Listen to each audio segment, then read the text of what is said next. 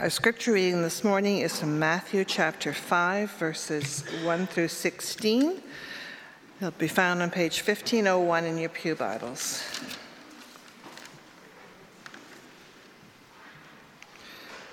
Before we read, let us pray. Dear Lord, thank you for bringing us together again this morning to worship you freely when others are not so richly blessed. Bless Pastor Helema as he helps us to focus on being forgiven and forgiving others as we are called to do. We pray in the name of he who taught us to pray, Jesus Christ our Lord. Amen. Chapter 5, starting at verse 1. A familiar passage, I'm sure. Now, when he saw the crowds, he went up on the mountainside and sat down. His disciples came to him, and he began to teach them, saying, Blessed are the poor in spirit, for theirs is the kingdom of heaven. Blessed are those who mourn, for they will be comforted. Blessed are the meek, for they will inherit the earth. Blessed are those who hunger and thirst for righteousness, for they will be filled. Blessed are the merciful, for they will be shown mercy. Blessed are the pure in heart, for they will see God. Blessed are the peacemakers, for they will be called sons of God. Blessed are those who are persecuted because of righteousness, for theirs is the kingdom of heaven. Blessed are you when people insult you, persecute you, and falsely say all kinds of evil things against you because of me. Rejoice and be glad, because great is your reward in heaven. For in the same way as they persecuted the prophets who were before you, you are the salt of the earth. But if the salt loses its saltiness, how can it be made salty again?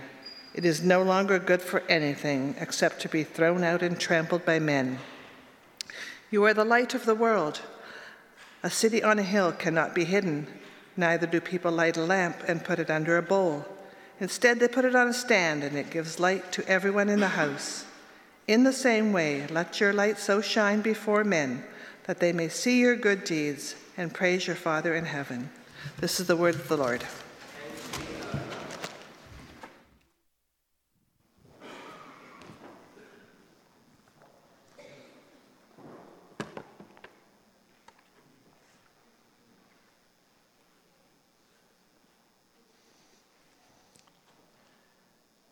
Dear brothers and sisters in Jesus, it's kind of a beautiful thing to go through the entire Lord's Prayer through the lens of the cross. And as I was reflecting on forgive us our debts as we forgive our debtors, it brought to mind that incredibly powerful statement of our Lord from the cross, Father, forgive them, for they know not what they do.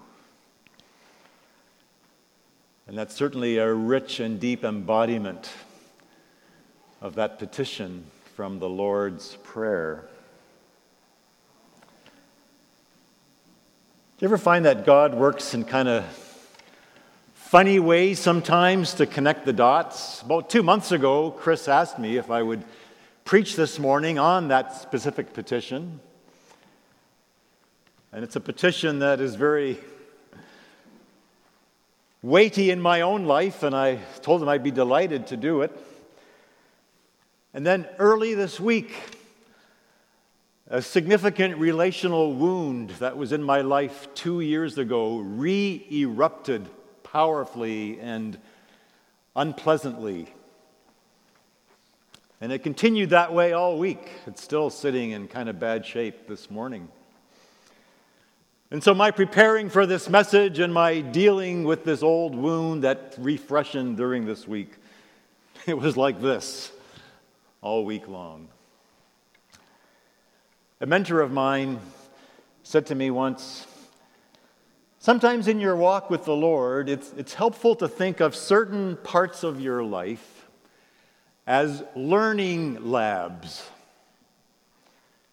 And he said it kind of works like this. You take this little part of your life and you recognize that there are things there that are unresolved and that God is working in you, and it's going to be a while before it comes to some kind of resolution or some kind of transformation. And you simply kind of put your hands around it and offer it up to the Lord and say, Lord, take this part of my life and make it a learning lab that I can walk with you gently, patiently, expectantly, kind of seeing where you might take this and how you might work through it. And he said, making it a learning lab even allows you to bring a little hint of playfulness into it. Even when it's something really difficult, like what I'm going through right now with a particular person. But it allows you to say, this is not for me to control. This is, Lord, I'm going to just offer this over to you and invite you to journey with me through this at whatever pace you determine is the right pace to walk through it. I'm going to guess every one of us here this morning has something that we can make a forgiving our debtors learning lab. Some resentment that is just sitting there, something broken, some anger that we've just sort of kept under the carpet, simmering. So I invite you for this message to identify your Holy Spirit learning lab and to let that prayer, forgive us our debts as we forgive our debtors, be kind of like the hands that hold that piece of your life up for Lent, to invite the Spirit to do what it needs to do at the pace it needs to do it as you hold it up. I remember early in my life, taking this petition, forgive us our debts as we forgive our debtors. And by the way, there's 3 verses in the Sermon on the Mount that basically say the same thing, but with different nuances and different emphases. Forgive us our debts as we forgive our debtors. Blessed are the merciful, for they will be shown mercy. And love your enemies. Different shades to each one of the 3, but they're part of one larger whole. The power of taking the grace that has been poured out on us and offering it to others, especially the ones to whom it is the most difficult to offer it to. I used to think there was kind of a contradiction in this theme, because it kind of sounds like, do you want to earn the grace of the Lord? Well, you will earn it after you offer that grace to others. Right? You could almost think of it that way, right? Forgive us our debts as we forgive our debtors. And blessed are the merciful, because they are the ones who are going to be shown mercy. A book that kind of helped me get a handle on that seeming logic of what looks like earning grace was a book by a gentleman named Marvin Wilson called Our Father Abraham. And one of the main themes of that book is this. He said, most of us in the Western world have grown up intuiting a kind of Greek logic. If A is true, and then B must also be true. So A, if I show mercy to others, then B, God will show mercy to me. But, says Dr. Wilson, the Hebrew kind of logic that the Bible flows from is not so simply linear as if A, then B. And Dr. Wilson says it's more like a circular dance of sorts, in which A is true and B is true, but they seem to kind of contradict each other in some ways, but you kind of hold them together like this. And I remember after reading that book, lots of themes in the Bible opened up to me in new and fresh ways, the deeper ways, I think. And I think that applies to this petition in the Lord's Prayer as well. We are not being told that if we forgive others, then we will earn the right to be forgiven. No, as the sermon title says, we are invited into the mercy dance, the grace dance, the forgiveness dance, so that the new life that shapes us becomes contagious through us. I like to think of the 8 Beatitudes as an 8-step dance. And when we learn the dance of all 8 steps, it becomes kind of a circular, communal dance movement that we all partake in together.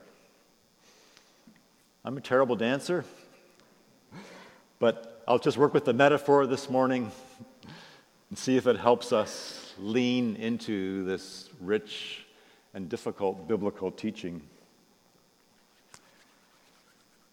Imagine Pilgrim going on a journey through the 8 steps of the Beatitudes.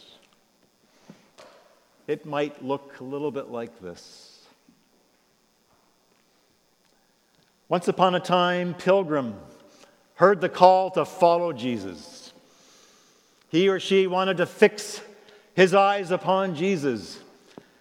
And as he did, she heard Jesus inviting him into this dance, one step at a time, beginning with, "Blessed are the poor in spirit, for theirs is the kingdom of heaven."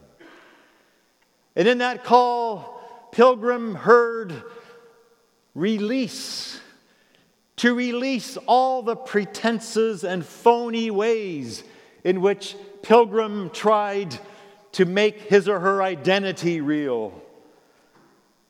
In that call, she heard Jesus say, "Come unto me, all you who are weary and heavy laden, and I will give you rest. Come as you are. Lay down everything else that is your attempt to be someone whom you are not. And hear that same Lord say to you that a bruised reed I will not break, and a smoldering wick I will not snuff out." And so, as broken, wounded pilgrims, we're invited into the dance of following Jesus just as I am, without one plea.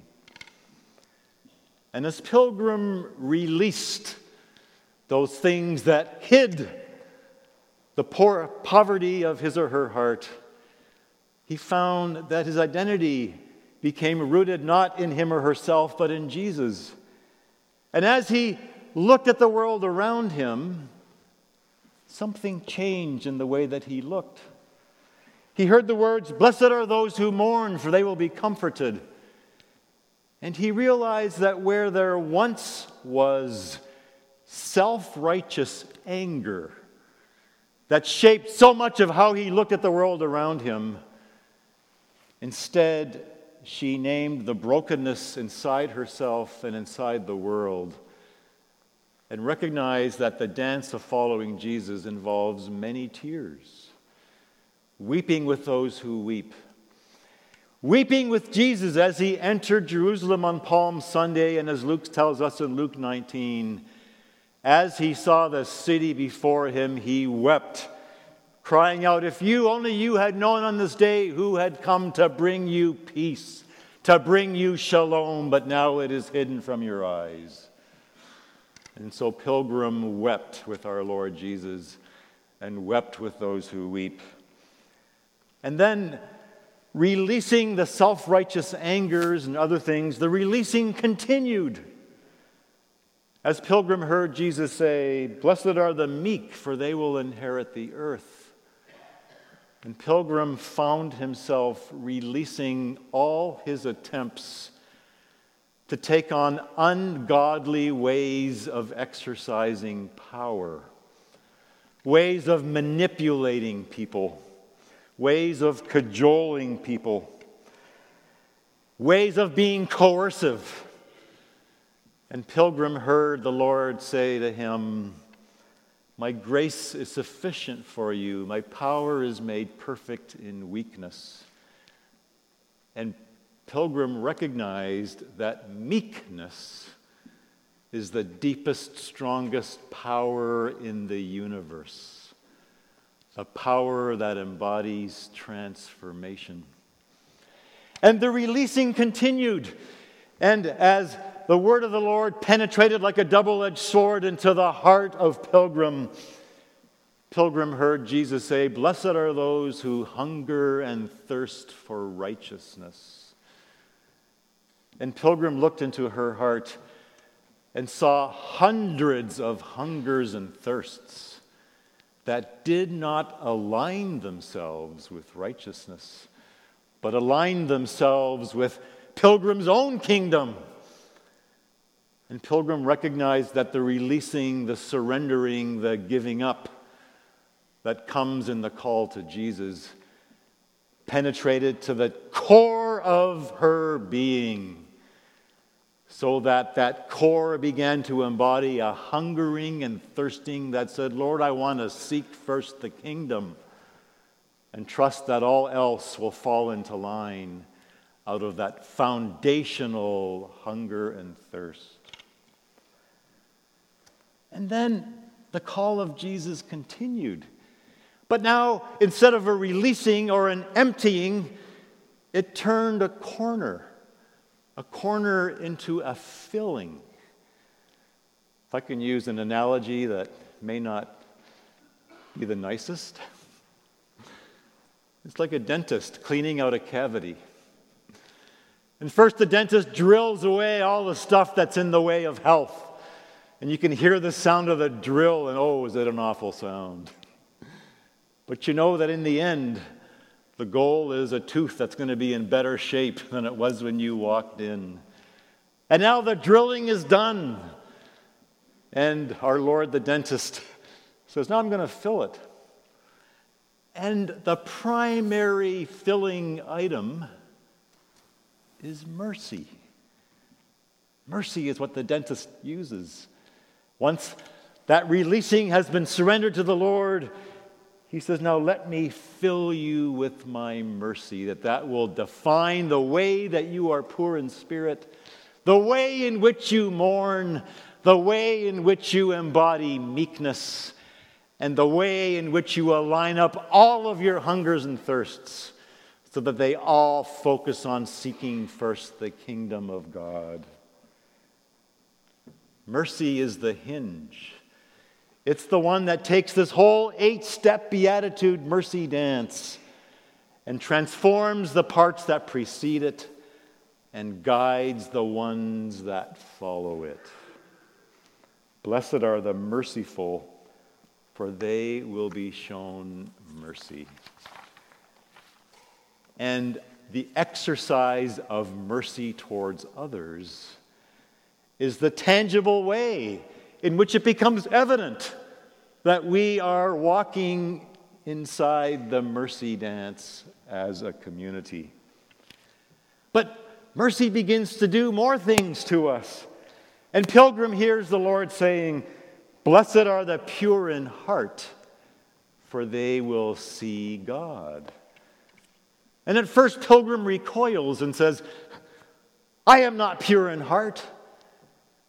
But then we remember that David, the king, after his sordid affair with Bathsheba and the murdering of her husband and all kinds of other things that just displayed a heart that was totally off kilter, David dared to pray in Psalm 51, purify my heart, Lord. Make me again among those who are pure in heart. Telling us that every one of us, as Pilgrim, is invited to hear the Lord say to us, blessed are the pure in heart, for they will see God. And we see now the Beatitudes kind of making a circle, that just as our meekness has enabled us to release false kinds of power, so mercy cleanses our eyes and helps us to see the world around us as a place where God is everywhere. And as John Wesley said, we learn to see the Lord God in all things. And we think of Jesus' teaching later in the Gospel of Matthew, where he declares, whatever you do to the least of these, when you feed the hungry, when you visit the lonely, you have done unto me.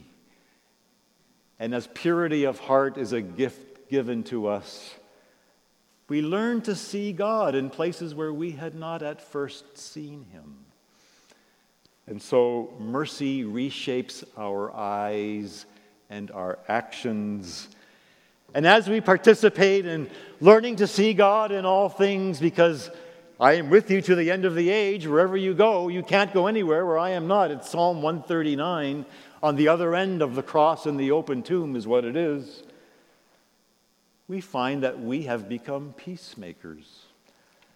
We have become givers of shalom. The mercy that we have received and the dance that we have entered into has given us a new identity, not just in ourselves and in our community, but in the world around us. We are people who bring the shalom of Jesus everywhere that we go. We are peacemakers, signposts of the new creation, the new community of Jesus, fed by the word and the table, to be him, his body, in all the places that he has placed us. And as we enter into this worship, this mercy dance as pilgriming community, we find that in all kinds of ways we are at odds with other powers and other angers and other identities around us. And so we actually experience the blessing of the end of the dance. Blessed are those who are persecuted because of righteousness. And so the hungering and thirsting for righteousness, which is filled by mercy, becomes a community whose actions that righteousness and evoke persecution, but evoke something else as well. Because as we are light and salt as we are called to be, it also happens that others see our good deeds and praise our Father who is in heaven. And it's not just a Lenten journey, it's a lifelong, every day of the year of our life journey. I asked for a paragraph to be placed in the bulletin that helps me visualize what it looks like to be a mercy dance community. And it helps me make it tangible, and I'm just going to take a moment and read it with you. You don't have to look it up, but if you have it there, fine. You can look at it later as well. It's on the fridge at my home to remind me daily. And in response to the question, what does a believing community shaped by grace, the power of Jesus, look like? Dr. Calvin Seervelt writes, they have suffered hurt without rancor, are gently corrective toward wrong rather than judgmental, and do not try to set things straight as much as order affairs lovingly, intent upon carrying along joyfully any who may be weak, trustfully biding God's timing. They live like people raised from the dead. They don't have to prove anything to themselves or to anybody. They are not compulsive people trying to make good or to live up to requirements. They are subject to grace alone and act clean, singularly pure amid all kinds of complexities that will not go away. The learning lab that erupted into my life this week is very complex. It's got so many layers, so many knots tied up, so many tangled threads that I know it'll probably be a many-month journey to walk through the re-eruption of my call to be forgiving as I have been forgiven. There's a couple stories I've heard in my pastoral dealings over the years that help me lean into what it means to live out this beautiful Lenten call to share the forgiveness that Christ has forgiven us. I was once visiting a couple whose mother was in a coma and expected to die very soon, and they had said their goodbyes before she slipped into a coma. And as we were talking together, the phone call came that her mother had passed away. We prayed for a moment, and then there was a moment of quietness. And then she said, "This is pretty complicated for me. When I was a teenager, my 2 older brothers abused me. Mom knew about it and never said a word, never took a single step, and just let it continue." And as I've been saying goodbye to her, I learned something about this forgive us our debts as we forgive our debtors. And I've learned something I hadn't known about Jesus telling Peter, "You forgive your brother 70 times 7. You see, I thought Jesus meant that if your brother sins against you 70 times 7, you have to forgive him 70 times 7 times. But now I've learned there are specific things that have happened in my life that I have to work on forgiving 70 times 7. Because when I think I've done the act of forgiveness, it erupts again. And I've got to go back and do it again and again and again. I like that. I think she was on to something powerful about the challenge and the beauty and the depth of this petition in the Lord's Prayer. Another time at an elders meeting, we were having a little time of reflection on the ways that we had seen Jesus in our lives and in our ministry. And one elder made a very brief observation. He said, "Funny thing happened. Last Sunday when we had communion, as I was putting the bread into my mouth, in that instant, for the first time in 10 years, I felt like I could forgive someone whom I'd never been able to forgive. I can't explain it. I can't tell you the logic of what happened there. I'm just thankful that it did." There's a deeper logic inside this petition than any of us could ever explain from a pulpit. But we are called to anticipate and wait and experience in our lives as the profound forgiveness of our Lord Jesus enters into the tanglednesses in our own hearts. I invite you to bring your learning lab of forgiveness to the table in a few moments. To invite the Lord to do in you what He needs to do in His good timing, and to walk with you faithfully, that the good work begun in you will be brought to completion at the right time, as we together are a community on the way, a pilgriming community, shaped by that powerful grace of our Lord Jesus Christ. Amen. Let's pray.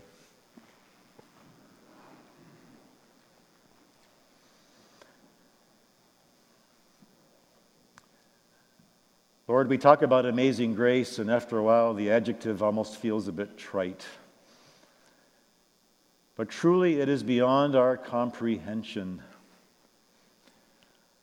And so, as each of us receive day by day, moment by moment, that overwhelming grace,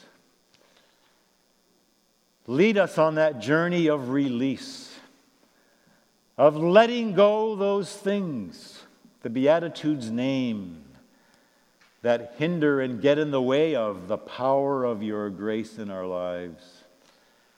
And fill us to overflowing with your deep mercy, that it may do its work in every part of the dance of our walk with you. We thank you for your perseverance in our lives. We thank you for your patience.